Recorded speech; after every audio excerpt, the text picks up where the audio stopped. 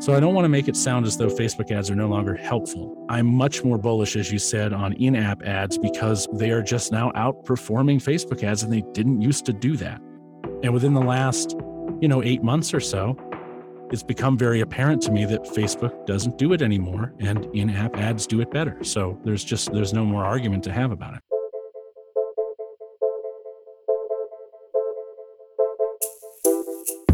Hello, you're listening to Podcast Growth Hacks, where I talk to podcasters of all experience levels to unpack the most powerful growth tactics they used to grow their podcast.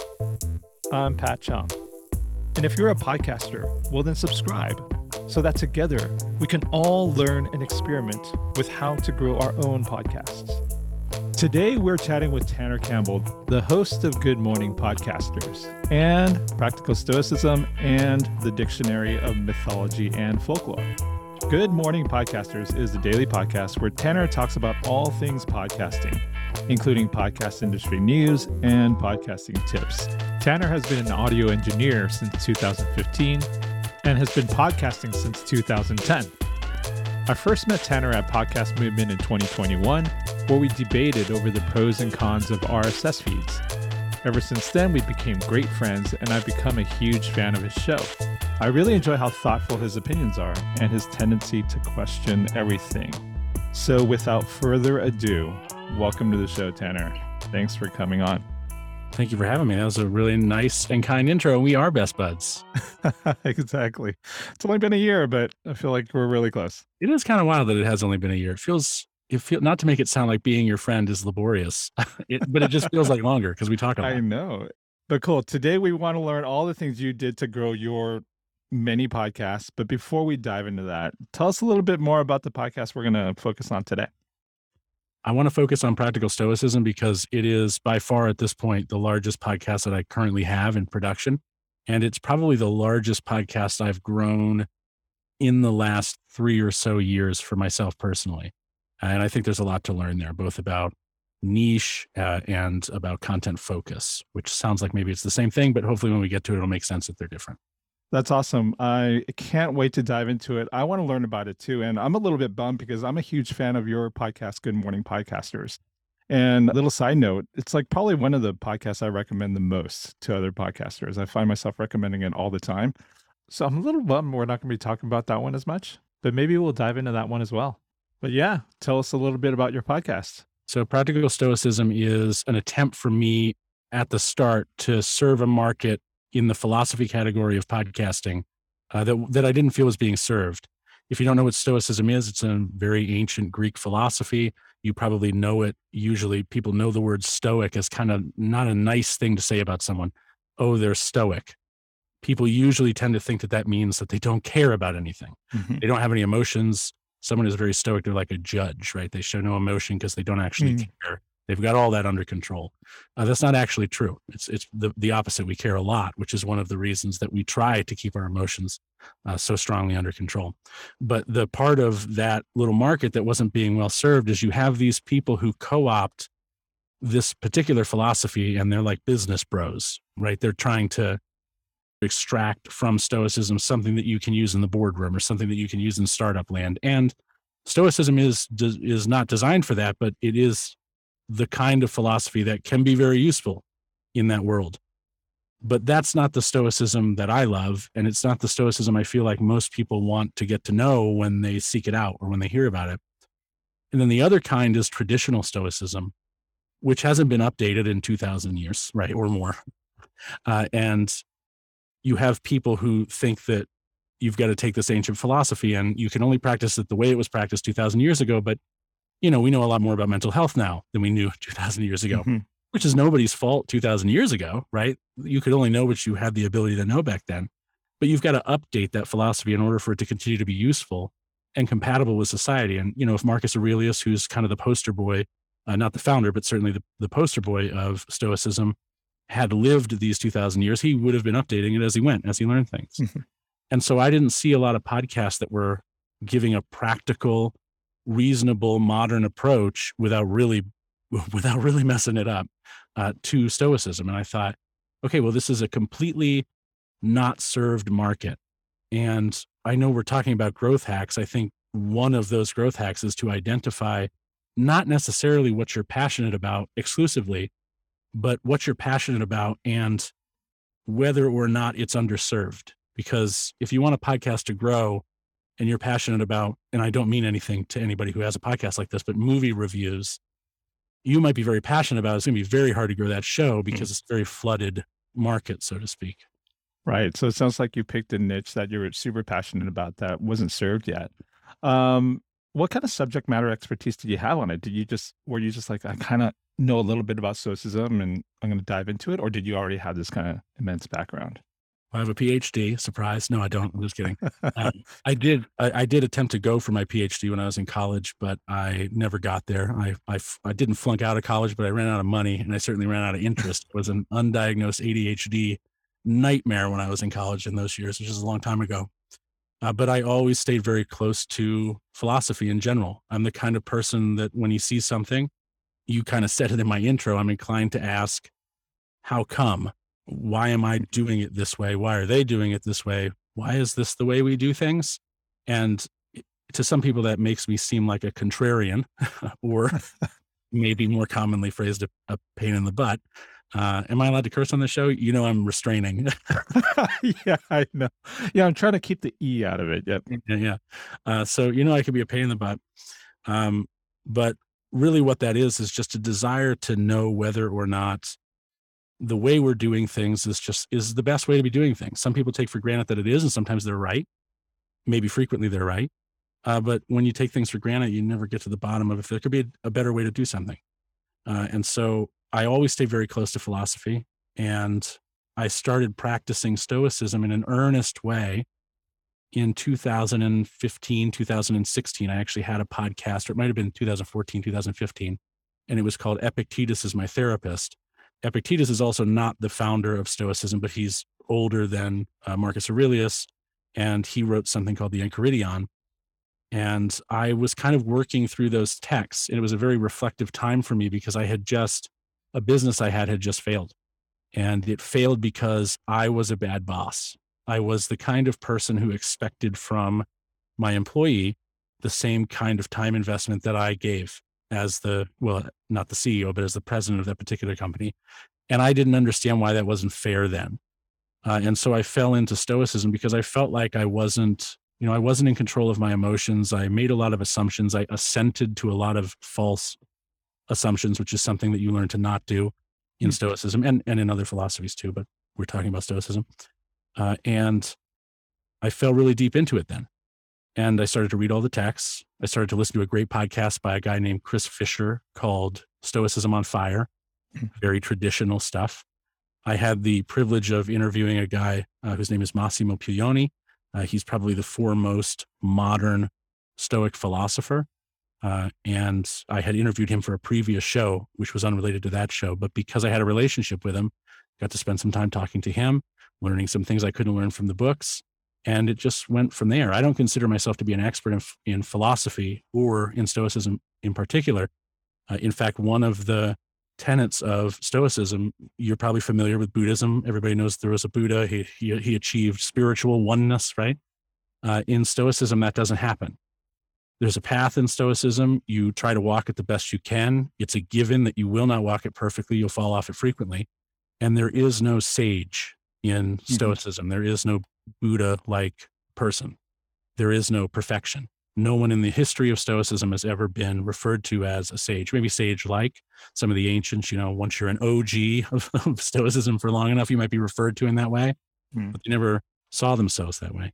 And I don't see myself that way. I see myself as someone who has been reading the text long enough to be so familiar with them that I can present them in kind of nice little wrapped up 5 to 10 minute packages that provide a quick hit of value, some things to reflect on in a way that's not, trying to Gary Vaynerchuk showboat, nothing against Gary, but you know what I mean? That kind of energy, and isn't trying to pretend like the world hasn't changed in the years since Stoicism was founded. Yeah, that's interesting. You mentioned the whole part about like the tech industry kind of gravitating towards it. That's kind of how I was introduced to it a couple of years ago, actually. I'm a little bit familiar with Stoicism. based on the books by Ryan Holiday. I feel like he kind of helped popularize it. Yep, I'm sure that's something you don't like, but like it's kind of become popularized in startup culture. Do you think that kind of helped your podcast grow? Oh, do I think that? Yes, I think there's definitely been a resurgence of interest in Stoicism. And that might be another reason. I haven't thought about that, but that might be another reason that I started this kind of show, is because I don't want people to approach Stoicism and get one of those two varieties, because you have people who are very progressive. I don't mean politically progressive, I just mean morally progressive. Mhm. And they come to Stoicism and they can take a couple things out of it from the surface. But as soon as they start to dig into it, if they don't have somebody to walk them through the text, or if the only person they have walking them through the text are kind of like almost like religious zealots about it, they're very traditionalist, they're going to say, well, that's not compatible with Mhm. my very progressive morality. And it wouldn't be. I mean, it absolutely wouldn't be. Or you're going to have somebody who's just kind of averse to this kind of like bro startup culture, kind of broishness, and they're going to say, that's not really for me, because that's just all about stiff upper lip and keep calm and carry on, which is part of Stoicism, but it's often misunderstood what those things mean. And my podcast just tries to modernize it. It tries to respect the fact that the world is different, and it still tries to recognize, and does, I think, successfully recognize the huge benefits of practicing this particular philosophy. That's cool. Yeah. Now I'm really looking forward to checking it out. I mean, I could see how some of the tenets could be super useful in today's world. So seems super relevant. So when did you start this podcast? I believe the first episode was the second week of January of this year. And in that time, it's had about 500,000 downloads, and it just started rocketing up the charts probably in the sixth week. And I didn't expect it, because, and this is one of those funny things about growing a podcast. I didn't market it at all for like a few months. That's It interesting had, coming from you because you're such a prolific podcaster. You talk about podcasting. You've been talking about podcasting for as long as I've known you, and even longer before that. So when you first started this podcast, what was the intent? Was it for it to be a hobby, or was it for a business purpose?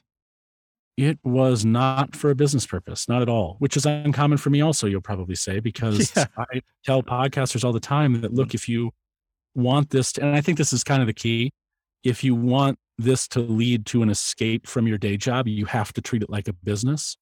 But my Mhm. day job is already in media creation, which I love. It's already in talking podcasts and writing about them and tutorials, and I love that. So I didn't need this to be successful.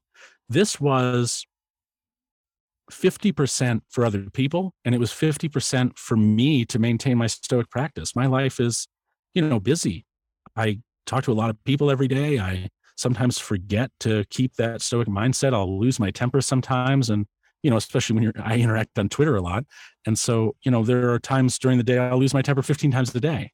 And I remember thinking at that time, it's like I got to get back to Marcus Aurelius. I got to get back to the Mm. Meditations. I got to get back to Seneca. I got to get back to Zeno. I have to like get back to these texts, because I'm drifting from it and I'm feeling it in a way that is not good for me. It's not good for the people around me. I'm better when I'm focused on, making sure that I'm living a good life.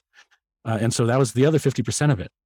So when it started growing, I didn't even know what to do with it, which again is odd for me. I'm like, what? Well, it's got 10,000 downloads and it's been 6 weeks. That wasn't supposed to happen. And Wow. now it's getting 6,000 downloads a day. And it's a Wow. weekly podcast that lasts 10 to 15 minutes. And of course I do market it now, but Sure, you do market it now. We'll dive into that. What do you think it was you did then that from the time where you were just kind of doing it as a passion, you didn't expect much growth? What caused it to grow then? well, one, that it was an underserved market. Two, that I'm very competent in the subject matter in the way that I present it anyway. I don't present myself as an academic. I present myself as someone who can help you understand the text. Mhm. And there's not a lot of people like me out there who have a podcast. There are plenty of people out there who can probably maybe describe the text better than I can, but they're not making podcasts. So I think the success was that I was one of the only people doing it. And I've got a good voice for podcasting. People tell me that Mhm. all the time. Yeah. I've got enough sense to respect the listener's time, understanding like, look, I wanted to release this every Saturday. That's what I do. I wake up Mhm. in the morning. This is how I produce the podcast episode, by the way. Everybody will hate this. including every podcaster listening and myself. I hate it. I wake up Saturday morning at like 6 or 7. I sit down on the couch. I crack open the meditations. I choose the next meditation in the list. I read it. And then I go over to my script writer and I bang out about 2,000 or so words explaining that meditation. And then I sit in the booth that you can see me sitting in now, and I record it. So that thing happens every Saturday morning within the span of like 2 to 3 hours. What do you mean, your script writer? What's that? So the podcast is not mostly because of the content. It shouldn't be, and I wouldn't dare try to do it. It is scripted. So I'll read the day's meditation from, we're going through Marcus Aurelius' meditations right now. This is only in episode like 25. Wow. So we work through all the works. So Marcus Aurelius, Seneca, the people I mentioned before, and we take it meditation by meditation or chapter by chapter, because that's the way it makes sense to get introduced to the ideas and concepts, because it gets deeper and deeper as it moves along, but you need to start shallow. So I sit down every morning and I read the next meditation, and I spend about 20 minutes reflecting on it. What's the practical takeaway that someone can, like a mom with 2 kids, single, can like put into practice? What does she want out of this? Or what does he want out of this? And I do my best to simplify it, simplify it to death almost, but also make it useful. And I don't think there's just not a lot of people out there doing that, and doing it in a way that I think is as authentic, not to toot my own horn here, that is as authentic in purpose as I'm doing it. I think that's one of the reasons. It's interesting. So it's a solo weekly episode, and you're right, you are super consistent. I love that about you. How long are the episodes? I think the longest one I've ever put out is 15 minutes. I usually don't limit myself to the time frame, but I limit myself to about 2,000 words or so, and I know how long that takes me to read it. So, about 10 minutes or so. Yeah, but there's thousands of podcasters out there that feel like they're probably doing the exact same thing as you. They're like creating great content. They're hyper consistent. They picked a niche that no one else, but they probably don't experience the same numbers as you. So before you started marketing, what numbers did you get to? I believe I was right up around 10,000 downloads in total, and I was getting something like 1,000 downloads an episode. Wow. And that happened before anything kind of plateaued, and before I even realized I had anything good, because I wasn't thinking about it in that way. So as soon as I realized that, my friend Greg, who runs the Indie Drop-In Network, is like, dude, you have lightning in a bottle right here. Podcasts don't grow this fast. And he's telling me things I already know, of course, but they don't grow this fast without help. And I didn't even tweet about it. I didn't tweet about it. I didn't post about it. I didn't do anything. It just took off. Yeah, you're totally speaking the truth, because I follow your tweets and I didn't even know much about this podcast at all. Yeah. And so as soon as I realized that, I thought, okay, well, yeah, I mean, I should probably try to grow it. If after all, my true mission here is to try to help people understand these texts better, then yes, I should grow it. And maybe I should find a way to monetize it as well, so that I could take some time to, write a book, which I just did to go along with the podcast. It's on Amazon. It's like number 143 in the social philosophy category. So it's doing pretty well, I think. I don't know how many places there are. Hopefully there's not 144. Is the book the same title as the podcast? Yeah, it's Practical Stoicism. And it's essentially the scripts that I write, just repurposed as a book with some additional insights that you can provide in a longer format like a book. But it's like a companion to take along if you're a fan. It's just a cheap way to, support me if you like the podcast. And then I inserted ads on the podcast using my host, Sounder.fm, which I love because they do the whole back catalog, and not just for 30 days, but like forever. And I started running ads for it in places like Overcast and Spotify and Facebook and, all the players or all the platforms, and started throwing a couple $100 at it every month. And since then, it's grown to about 5,000 downloads a day. And that's pretty gosh darn good for a podcast that doesn't release every day. It releases every week. And it's only 10 minutes long. So I will say that I don't think people talk enough about is this X factor of creating a podcast. There is nothing I did in particular to make this work. And I think I'm so glad that it happened, not just because I'm passionate about the topic and subject matter, but I'm so glad that it happened because it's a demonstration of how large a role luck plays in success in podcasting. It plays a significant part. And I don't think people want to talk about it. I think people want to say things like, you got to be consistent. Well, yeah, of course, you got to show up. You got to have a good show. Well, okay, yeah, you got to have a good show. But you can show up, have a great show, have awesome host chemistry, spend money on advertising, and it could just fall flat. There is an X factor that you can't fake, that you can't buy, that you can't just create from nothing. It just happens. And I don't know what it is. Nobody knows what it is, which is probably why people don't talk about it. But, you're going to do great things with this podcast, I'm sure, but there's no guarantee that this podcast will catch on. And if it does, Right. it won't just be because of the marketing you did or the startup pod inbox that you have or any of the things you did. It's going to have something to do with something that you didn't do, but it exists around you somehow. And I don't think people talk about that. No, I love that you're talking about this. Like in startup world, we kind of have an analogy of throwing gas on a fire. When a startup gets investment money, they're given that investment money to throw gas on a fire that's already burning. That's throwing gas on a fire that exists. And, It doesn't need the fuel, right? yeah, You need to go need that for that fire. Yeah. So it's great you're talking about that because a lot of people could do all these growth hacks, but if they don't have anything that's kind of worth throwing gasoline on, it's the gas isn't going to do anything. It's not going to So make any fire burn any brighter because the fire didn't exist in the beginning. Is that kind of what you're saying? 100%. And that actually in itself, though it may not sound like one, is a growth hack. You should never throw any money or any significant effort at a podcast until you know it's going to work. It's kind of like, that I have courses and I'm always preaching about sell it first Mhm. and build it. Mhm. Because if you build a course and no one wants to fucking buy it, well, then you spent like 3 weeks making a course and no one wants. You've wasted a lot of your time.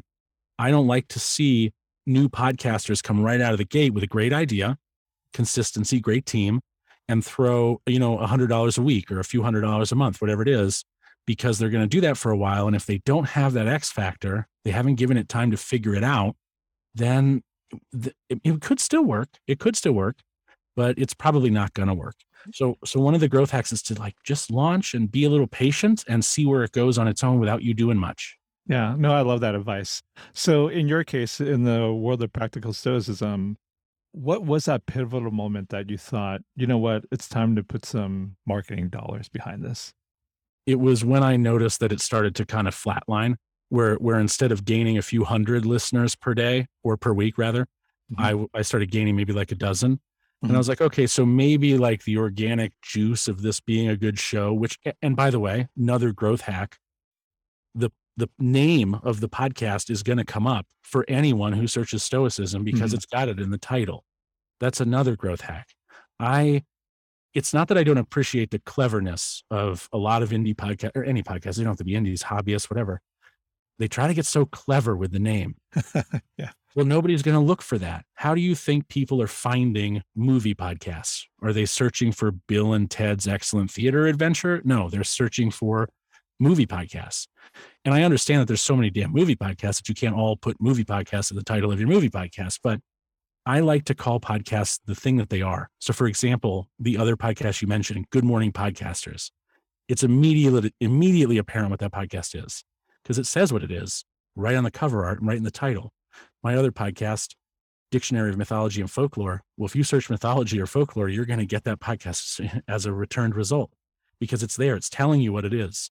It's not Tanner's deep dive into the amazing world of cultures, because nobody would look for that. So that's another growth hack is title your podcast what it is. Don't try to be clever with it. If you can say what it is and be clever, that's great. It's probably more important to just say what the damn thing is instead of trying to be inventive. Right. I agree. That's great advice. Yeah. Even the name of this podcast, Podcast Growth Hacks, it sounds so boring. I'm almost embarrassed about it, but I'm like, well, it's exactly what it is. That's what people are going to search for. And that's what they're probably going to click. People will search for growth hacks. That is absolutely. Exactly. So going back to that pivotal moment where you're like, you know what, I'm going to start putting money into it. What were your first experiments that you did? Well, I've been doing podcast marketing for myself and for others for a long time. I mean, since in earnest, probably since 2018. For myself in kind of an amateur capacity since 2015, really when I started becoming somebody who would do work for other people. But when I opened up my brick and mortar studio in Maine in 2017, 2018, I started to realize that what a lot of my clients needed was marketing help. And I'm like, well, I've been spending time on Facebook for a while now. I can probably help you with these things. And so when I started marketing this, there weren't a lot of experiments. There was a lot of, okay, I've done this before. I know exactly what to do. And some of that was Facebook marketing and some of it was in-app marketing. So like Fountain is a podcast player, which is relatively new. I'm running my first campaign there actually just this week, and Overcast and Podcast Addict and Player.fm. And those are great ways to spend your money to market your podcast, but they're also expensive. I mean, like Overcast is going to run you for a month for a few hundred. Player FM is going to charge you $2,000 to $8,000, right? Like it's a big investment to market in that way. So I started with Facebook ads. There's a problem with Facebook ads, man. They're not working anymore. There's been a lot of updates to how people treat privacy, especially on their iOS devices. And it has changed how you're able to attribute the success of your campaigns. And in some cases, it's preventing you from reaching people like you used to be able to. I used to be able to grow a Facebook page with likes for like a penny a like, 2 pennies a like. And now it's costing me like 40 cents a like, sometimes $1 a like, because I can't target as well as I used to be able to because of all this privacy stuff. Not to take away from the privacy stuff. It's important. I'm a consumer too. I get it. But it's made it harder. So Practical Stoicism was really the first podcast where I stopped focusing primarily on growing shows with Facebook ads, which used to be incredibly successful for me. I mean, I would almost never do in-app unless the client could afford it, unless the client could afford to jump to a couple $1,000s a month instead of a few $100s a month. But when Practical Stoicism started picking up steam and Facebook started dying out, I said, okay, well, I guess this is the first time where I'm spending way more money on in-app ads than I am spending on Facebook ads, and way more money in general. That is super interesting because I know for the longest time you've been a huge Facebook ads guy. We actually did a panel together where you talked about Facebook ads. But now it sounds like you're a lot more bullish about the in-app ads. Let's unpack that a little bit for people who aren't familiar with it. How much does this cost and how does it work? So I don't want to make it sound as though Facebook ads are no longer helpful. They're certainly helpful, but they're nowhere near as helpful as they used to be. And in particular, they're nowhere near as helpful as they used to be for getting people to subscribe to your podcast, which is really what you as a podcaster are trying to do. So now I use Facebook ads to develop a presence on Facebook, to grow a group, to grow a page, brand awareness campaigns, things like that. I'm much more bullish, as you said, on in-app ads because they are just now outperforming Facebook ads, and they didn't used to do that. And you have to go with, I was kind of saying before, why do we do the things we do? Why is that the way we do it? Why is that the way everybody does it? Is that the best way to do it? And within the last, 8 months or so, it's become very apparent to me that Facebook doesn't do it anymore, and in-app ads do it better. So there's no more argument to have about it. Yeah. So how do the in-app ads work? It sounds like these are the in-app ads in the apps of the podcast players, right? Yeah. So a really popular one, for example, is Overcast. We would love it. We, the collective, we of all the marketers of podcasts, would love it if you could run an ad on Apple Podcasts like you can in their app store, but you can't do it right now. So a really popular one is Overcast. So if you go to overcast.fm and you click on, I think if you just go to overcast.fm/ads, you can create an account there and you can run an ad for a month. They only allow so many ads at one time for every category and in total. So you have to make sure there's availability for you to run the ad. And the ads can cost anywhere between $1,000 a month to like $250 a month, depending on your category and how busy and in demand that category is.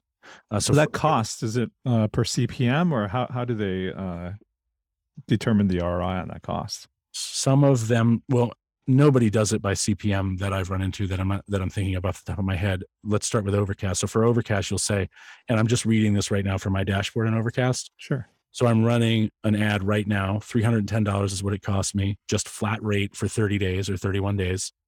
The Dictionary of Mythology and Folklore, it puts the ad somewhere in the player, usually up at the top in the discovery section, and it runs for a month.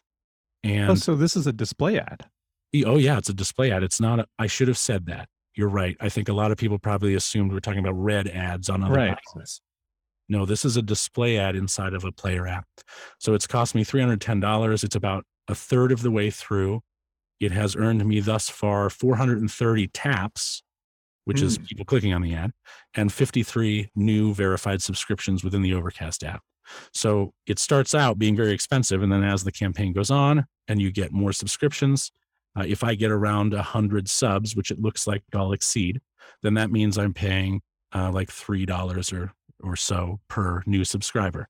Now, $3 per subscriber seems very expensive, right? To anybody, they're like, well, why would I pay $3 to get one listener when podcast advertisers will only give me $18 for 1,000 listeners? I mean, that doesn't seem like a very good, investment, which is one of the reasons that I tell people they should have a business built up around their podcast so that $3 spend could perhaps bring you at least back that $3 before it was monetized through ads. So it's at least not costing you money. But that notwithstanding, if you can retain those listeners over time, they become worth the investment. But you have to be moving along at a pretty healthy growth clip, or you're going to be spending $3 on listeners for 5 years before you can ever justify the spend. Which is why, and I've always said this, I think you've heard me always say this, you need to have a budget for advertising for your podcast. You have to spend on it because there's just no other way. There's no other way to grow in this little place. I totally agree. So going back to the Overcast, what you're paying for, are you actually paying for the taps versus the subscribers, or is it, what's the budget getting you? No, that's actually the great thing about it. So I am just paying $310 for my category. That's the arts category. That's it. That's all I pay. And there's a range, and I'll read this range to you for Overcast. You can just find this yourself at overcast.fm/ads. But what category is this podcast in? In business? Probably, yeah. Yes. So in the business category, it would cost you $1,125 to run an ad for 30 days. They suspect, and they give you some estimates, that you'll get 850 to 1,500 taps over that time period, and you'll retain 40 to 55 people. That's a very expensive category. In the category of, let's say, music, $230 for a month, you'll get between 450 and 700 taps, and you'll retain 25 to 30 for a $9.20 cost per acquisition. Now, what I have found in the years that I've been using Overcast for my clients, this is, by the way, the first time I've ever used Overcast for myself, is that's usually, their estimations are padded a bit, and they're padded so that they over deliver on what they promise. So you'll get about 20% more in my experience than what they say you'll get. But yeah, I mean, it's a guaranteed way to grow. That's an interesting ad model. I've never seen that before, where you're kind of just paying for a category, a flat fee, and you kind of get what you get. Correct. Is that how all the other platforms are too? You mentioned, did you mention Spotify in there? I did mention Spotify. Spotify works more like Facebook. And to be honest, Spotify's ad platform, it really could be great, but something that they don't allow yet is for you to advertise your podcast on other podcasts. They won't let you do that yet. I'm not sure why they're not letting you do that, because I feel like every podcaster on earth would immediately start giving Spotify money. But you can't do that yet unless something's changed in the last 3 or so months. So it sounds like all these podcast players have a display ad model of some sort. Yep. And you mentioned Fountain, and the only time I've heard of Fountain is about the crypto and the boosts and stuff like that. So how do they perform in terms of their display ads? I just started that campaign today, literally today. It got approved and it's running. It seems a little pricey. I'm going to be honest. It was $50 for somewhere like 500 impressions. And I thought, that's very expensive, $50 for 500 impressions. I don't know how successful it's going to be. Now, if I get 100 subscribers off of that $50, I'll be very happy, and I'll report back to you and say it's wonderful. But I don't know yet. It is very easy to set up, though. I was impressed with that. That's cool. So when you first started, or maybe even now, what's your budget when you first start these paid ads, and what's your budget now? This was the really great thing about Facebook ads back when they worked, is I used to say, $5, $10 a day. If you can swing it, 150, 300 a month, don't pay attention to it. Just let it keep running. You're going to see slow growth week over week, and you'll never get burned out feeling like nobody's listening, because you get a couple dozen people every month, and that feels good. Don't pay attention to how much it costs. Just be happy that you're growing, and let it prevent that pod fade burnout that everybody seems to, get around episode 7 to 10. But now because Facebook ads don't work that well anymore. Now it's more like, all right, for Overcast, you've got to have a budget. It depends on your category. For me, in arts, 310. In music, 230. In business, 1200. And it's the same with Podcast Addict. It's not the same with Fountain. Fountain just allows you to select the amount of money you spend, and you'll just, that's how much you'll spend. And I just started today, so I don't understand that platform too well. There's also Player.fm. Player.fm is the one that a lot of my clients use, and I have found it to be the best results. I mean, it's like $1 to $2 per new subscriber on Player FM. Oh, wow. And they're pretty well retained, such that the ultimate CPA is probably $3, because you do get some drop off. You're paying $3, and it's just killer, but it's expensive.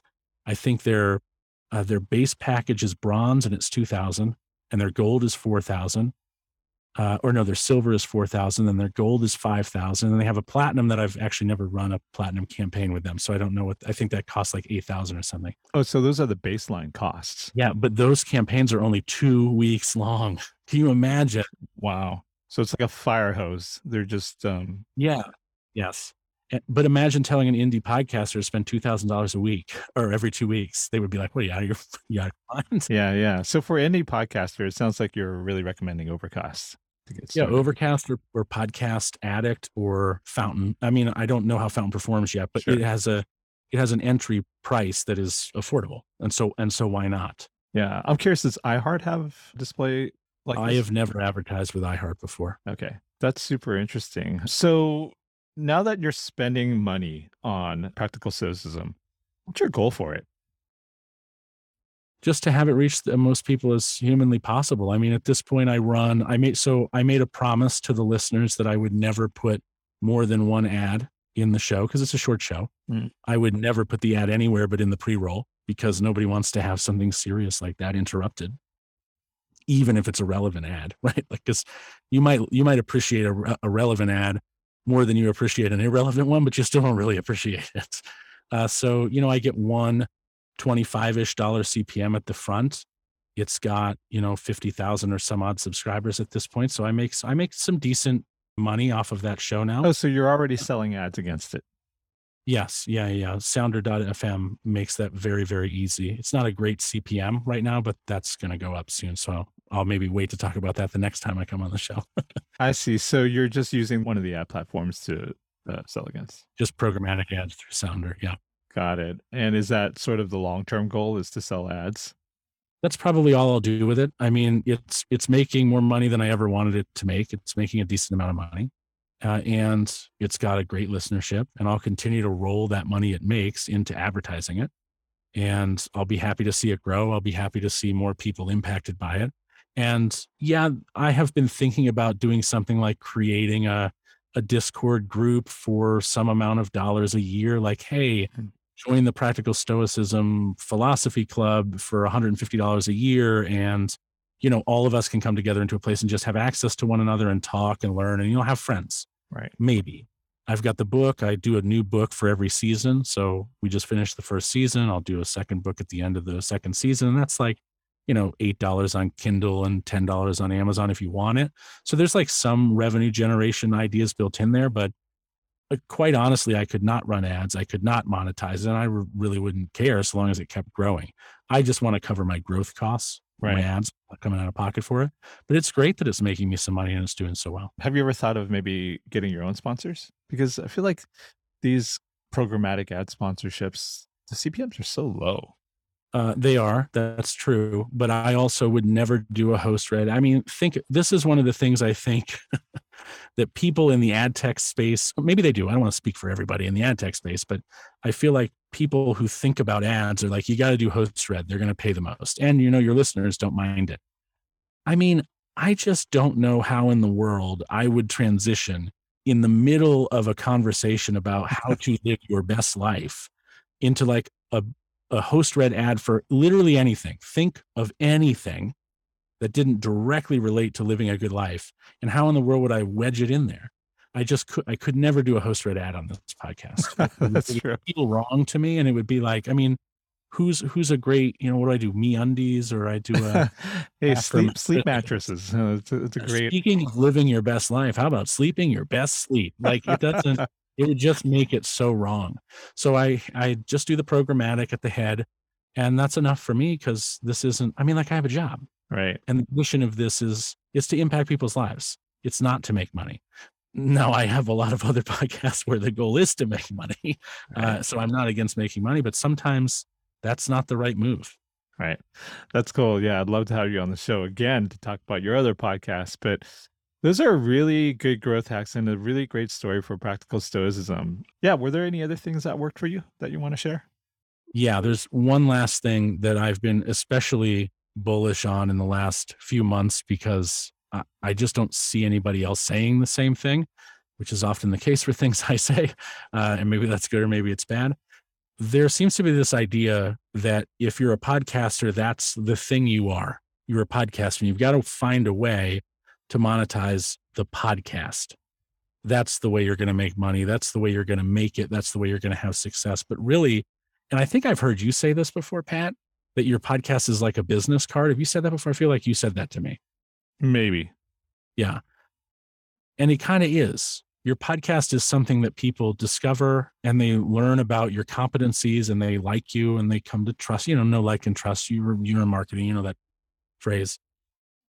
But it's not the only thing you're capable of being. So people think, well, I want to go to Twitter and I want to make sure people on Twitter know I have a podcast so they can come to the podcast. But those people are on Twitter. They don't give a shit about your podcast. Right. They're on Twitter to like do whatever they're doing on Twitter. So be the podcast guy on your podcast, or girl, woman, sorry, or be the podcast woman or man on Twitter, but treat them as their own little verticals. You're not trying to get people from TikTok to come to your podcast. You're on TikTok to serve the TikTok audience in a unique way, the way that platform wants you to. And if you want to have success, like whatever success I've had, and people would debate whether or not it's a lot of success or not. I feel very successful for one guy who owns a consultancy. I feel like I've done pretty well for myself. I will tell you that it's not the podcast that brought me into whatever limelight currently shines on me or has ever. It is the fact that I've shown up and I've written a blog. And it's the fact that I've shown up and I've engaged on Twitter. And it's the fact that I have a course and I have a Discord you can join. And it's that I'm showing up to serve in every place that I can. And almost none of it has to do with the podcast. Just to put the number out there, I have a podcast about podcasting. Good Morning Podcasters. You talked about it at the intro. It's got 600 subscribers. 600. You think I'm a success as a podcaster? Would you even listen to me if I only had 600 subscribers? What does Tanner know?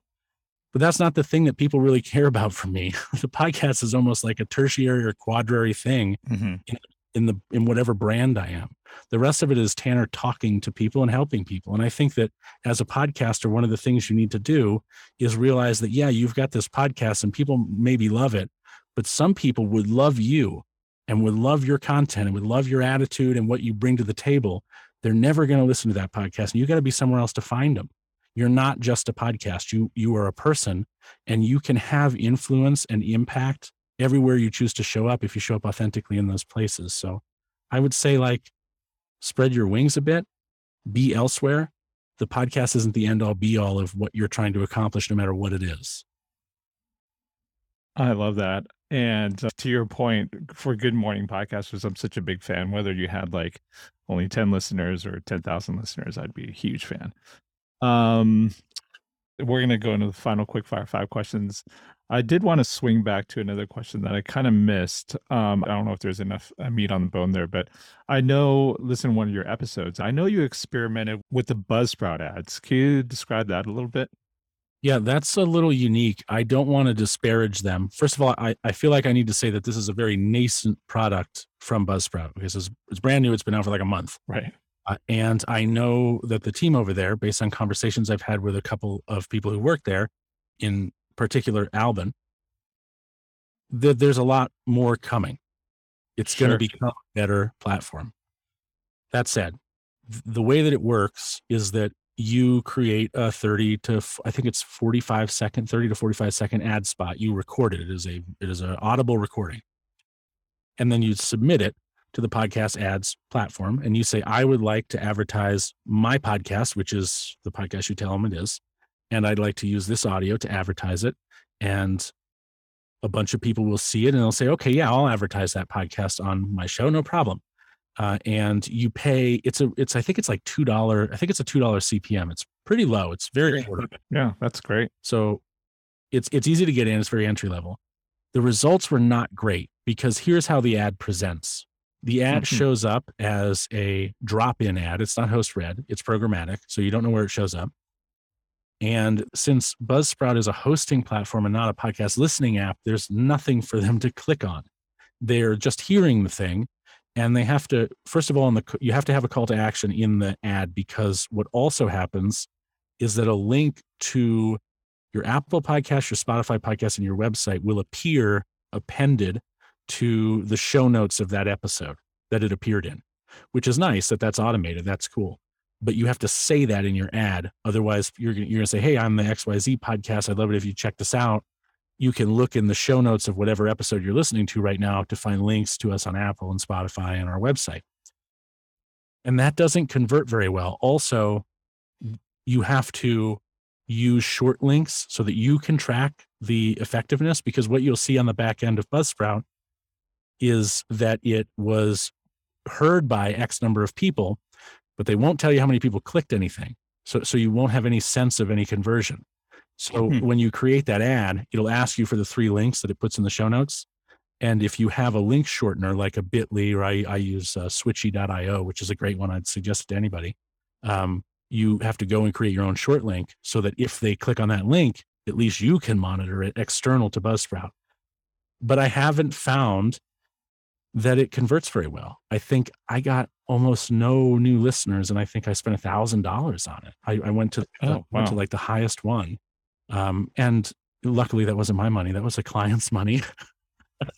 they trusted me, and they're like, yeah, I mean, we'll try it. You say it's good. Maybe it's good. If it's not, it's just $1,000, which is, it's nice to have clients like that sometimes, because then they test it. You don't have to. So they tried it out, and I think they probably got like a dozen new listeners that we could, reasonably attribute for $1,000, which is just as a terrible cost per acquisition. So I think that part of that problem is maybe I, as the person who wants to advertise, can't say specifically which podcasts I want it to be on. And instead it's just anybody, whether they're related to my content or not, can say, yeah, we'll put that in our show because we want the money for running the ad. And maybe there's just not a good match for the content that I'm trying to advertise and the podcast that agrees to run the ad. Do you know how they do match? Is it some kind of an AI algorithm or something? It is only, you can only accept the ad, of course, if you post on Buzzsprout, and I don't host on Buzzsprout, so I haven't seen that side of it. I see. Okay. So maybe they could just make sure that only that category could accept the ad, and maybe they do, and I don't know that, but that would do something to explain why the conversions were so low, because the ad I ran for this particular client was a really engaging, fun ad that has performed really, really well everywhere else that ad has been used as a programmatic. So it just didn't stack up. But I think, again, it's nascent. I'm not saying you couldn't try it, but if you try it at the $100 tier. Don't spend $1,000 on it. Yeah, I was following it when it first came out, and it seems very compelling, and I want to follow how well that works. So thanks for sharing that. But now let's wrap up with the final quickfire 5 questions. These are just fun questions, and feel free to answer them short or long. Question number 1, do you collect listener emails? Oh, do I collect listener emails? Well, yes, because on Good Morning Podcasters, I do with your service, with Pod Inbox. People leave me voice messages and I get their email as part of that. On Practical Stoicism, yes, because I said, hey, before I launch this book, anybody who wants this book and doesn't want to pay for it, wants a free PDF copy, just send me your email right now. No catches, no nothing. You'll just get a PDF the day the book comes out. And if you want to still go buy the hard copy, you can, but I'll just give you the PDF. And I got a bunch of emails because of that. So I probably got like 30,000 emails for that. So you give away a full copy of the book Oh yeah, yeah. Just in PDF. it's in PDF. PDFs are a pain in the ass, right? Nobody reads a book in a PDF. Nobody likes that. They're going to buy the book anyway. But some people, yes, I collect emails. There you go. That's cool. Question 2, what's the one podcast you recommend the most besides your own? Podcast I recommend the most. Or maybe even the last podcast you recommended to somebody. I am a really big fan of Sam Harris's podcast, Thinking Something. I don't even know the name of it because I just listen to it every morning and just hit play. It's just my cue. It's kind of like Thinking, or someone was thinking deeply or something like that. It's got like a maze for cover art. I love that podcast, so I don't recommend it very often. I should. I'm a big fan of Hardcore History with Dan Carlin. I'm a big fan of Pod News. Like I listen to Pod News probably every morning. I'll get in the shower and there's like a list of like short shows that'll my 15th shower. I'll get like 5 shows in there. And Pod News is definitely one of them. And let me think. You would think that there would be a greater number of podcasts on this list, but here's the thing. And I don't know if a lot of other podcasters share this. I'm a podcaster. I am not necessarily a podcast listener because when you're creating 5 podcasts a week, you don't really have time to listen to podcasts. So I'm a little choosy, but I love Dan Carlin's Hardcore History. I love Sam Harris's, maybe it's Waking Up is another one he had, but I think this one is called Thinking Something. I can't remember. And Pod News. Those are the ones that I'm going to listen to regularly. Yeah, actually, I recommend Pod News a lot. And kind of like to what you said, it's just because they're short snippets just to keep up with the industry. And it plays on my Google Homes, the morning routine, which is kind of nice. And he's such a wise ass, like he gets people. He's gotten me a couple times and I've hated it. But when he gets other people, I'm like, yes, he got them. Yeah, you're referring to James Cridland, of course. And yep, great guy. Yeah, they got Cridland. Ha. That's how you feel. Oh, is that a verb now? You got Cridland? Yeah, it should be if it's not. I like it. All right, question number 3. How much time do you spend on your, let's say, one podcast per week? I think you already said it, maybe. Yeah, for Practical Stoicism, I spend 3 hours. For the Dictionary of Mythology and Folklore, I spend an hour every day because it's a daily. For Good Morning Podcasters, I spend probably 2 hours because it's a little bit harder to write. So I do 3 hours of podcast prep and performance every day. Wow, you have 2 dailies. I did not know that. Yeah. Dictionary of Mythology and Folklore is a daily. And then I have another one coming up with Jam Street Media, which will be a weekly, which I'm actually using. This isn't really a growth hack because I don't know if it'll work, but the reason I launched Dictionary of Mythology and Folklore was to act as a daily that could grow an audience. Right now it's got about 100 listeners a day. It just started, I think, 2 weeks ago. And my plan was if I start this and I can grow this, then when we launch this other podcast about mythology and folklore with Jam Street, we'll have this whole daily that we can shift over to it so it can get a nice little start and a bump. And also it'll always be cross interesting to the audiences. So they'll grow in tandem. I don't know whether or not that will work. I'm a psycho who makes 5 podcasts a day. And then I told you earlier, I'm starting a podcast called Tacos with Tanner with my friend, Isidro Salas, all about Mexican culture and cuisine, which is going to be awesome because I love tacos. Wow, you are a maniac. I do not know how you do all those podcasts. Like I have a hard enough time running one, but that's really awesome. Question number 4. What's your favorite podcast tool? Okay, so I'm wearing the shirt and they did sponsor my show for a few months. So cool. I need to say that before I answer this question, but the Vocaster from Focusrite, I initially, when I saw it, I thought it was just another audio interface device like their Scarlett 2i2, for example, which I have for years. But it is a little bit more than that. It has a couple loopback channels and it has a way for you to plug your phone into it. So you can do like Twitter lives with your real good microphone and you could do like Clubhouse rooms or phone calls if you wanted. And it has become my daily driver. I actually didn't think I was going to replace the audio interface I had before, which was oh, come on, Tanner. What was the brand? Air was the model, 192.6. What was the brand? Oh, which was an M Audio Air 192.6, which was a great audio interface device. And I loved it, but there was no way to do that phone thing. And I spend a lot of time. One of the things I do every Monday at 7 p.m. Mountain, 9 p.m. Eastern is I jump in my friend Jeff, who's known as Podcast Father, like a church father, Mhm. on Twitter. And I do a room with him for like an hour and a half. And I don't like doing it on the phone. I would rather plug my phone in and have like the mic connected to it. So I sound like this instead of sounding Mhm. like I'm on a telephone. And the Vocaster 1 series, they have a 2 series. If you need 2 inputs, I don't, does that.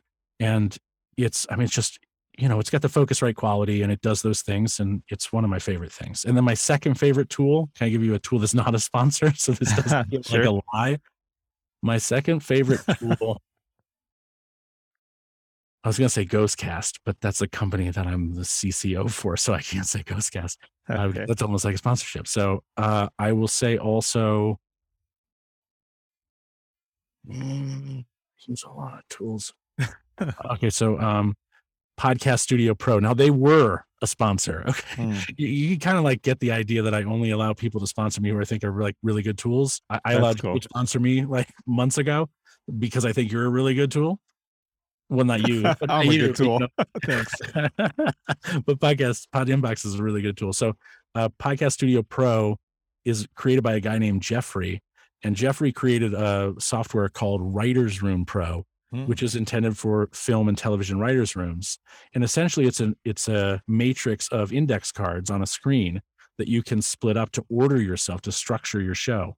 And I met him at NAB, which I used to call NAB, quite embarrassingly. Everybody made fun of me for that, in Vegas a few months ago. And I was like, dude, you got to make a podcast sister version of this. And he's like, I don't know. I'm mhm. like, yes, just do it.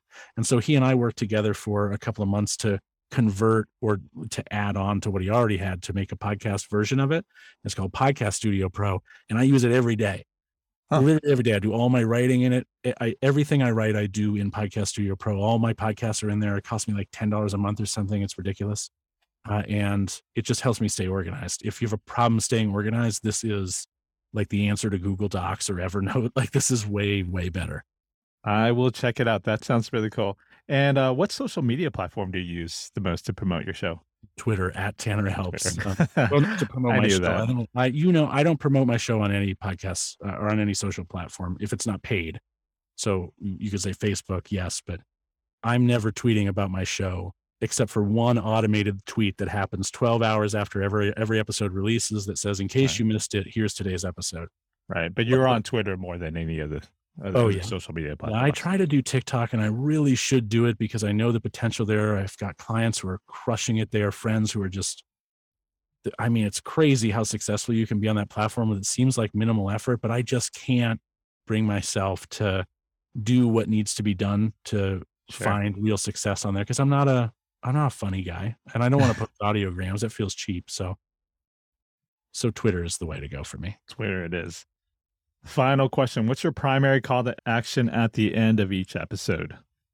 It changes with the sponsors because I try to treat my sponsors pretty well. They get a mention during the episode, right at the outset and at the end, just so everybody remembers who's sponsoring me. And I, try to make them as happy as possible. But I also give a call to my Discord. That's one Hmm. that I constantly give along with my buy me a coffee, which I call buy me a taco. So people come give me like $3 for a taco, which I love because I really spend that money on tacos. I love them. But Discord, I think. Discord, I probably mention, aside from my sponsor, the most frequently Eh, because so anybody who doesn't have a Discord for their podcast, please make one. The kinds of things that happen in these communities when you build them, and somebody who listens to your podcast, they really want to be in a Discord. And like, so in my Discord, I've got Perry Carpenter and Mason Amadeus, and they had no idea who each other were. They had no idea. And they came into this Discord and they liked each other and they vibed off each other and they literally just started a business and they're launching a new podcast and going after funding money for it. And they met in my Discord, which wow. makes me feel so good. And that kind of like relationship of like people, there are people like I've got people in Minnesota who listen to the show. They didn't know they live next to each other. Now they're buddies. One of them owns like his name's Fuzz. He doesn't own, but he's a C-level exec at a marketing company, PR company in Minnesota or Wisconsin. I can't remember. And like you just get these friendships that happen in the Discord, and to be able to do that, or a Slack, whatever you want, to be able to do that is just, you're no longer, again, you're not just the podcaster entertaining people. You're now the person who's facilitating relationships that lead to new opportunities for people. It's like a very selfless thing to do, at the same time being kind of selfish, because you get some kind of clout bump, I think, from that. People respect you more. That's cool. So where do people find your Discord? So you can go to any episode of Good Morning Podcasters and look in the show notes, because a Discord invite link is like, it's random. I actually think I bought a short link, and I believe it is gmpod.co/Discord. I will let you put that in your show notes. I'll find that link, and if I'm wrong, I'm wrong. But if you can go to any episode of Good Morning Podcasters and look in the show notes, and it's right there down at the bottom. Well, there you have it, folks. Tanner Campbell, thanks for being on the show. And if you enjoy Tanner and all the advice, go subscribe to the podcast, Good Morning Podcasters. Go check out the show notes and join his Discord. It's right there in the show notes. Thanks, Tanner. Thanks for having me, man. I had a blast, and I appreciate it. Thanks for listening to Podcast Growth Hacks. If you like the show, please tell a fellow podcaster about it. This really does help keep our show going. And if you have a podcast growth question that you're kind of curious about, well, I'd love to hear from you. You can leave me an audio message by going to podinbox.com/podcast. Once again, that's podinbox.com/podcast. I'll include that link in my show notes. I personally respond to all questions I receive there. And once I get your question, I'll find the podcasting expert to answer it on an upcoming episode. We'll play your question, and I'll even give you a shout out. Until the next episode, keep creating and keep growing your show.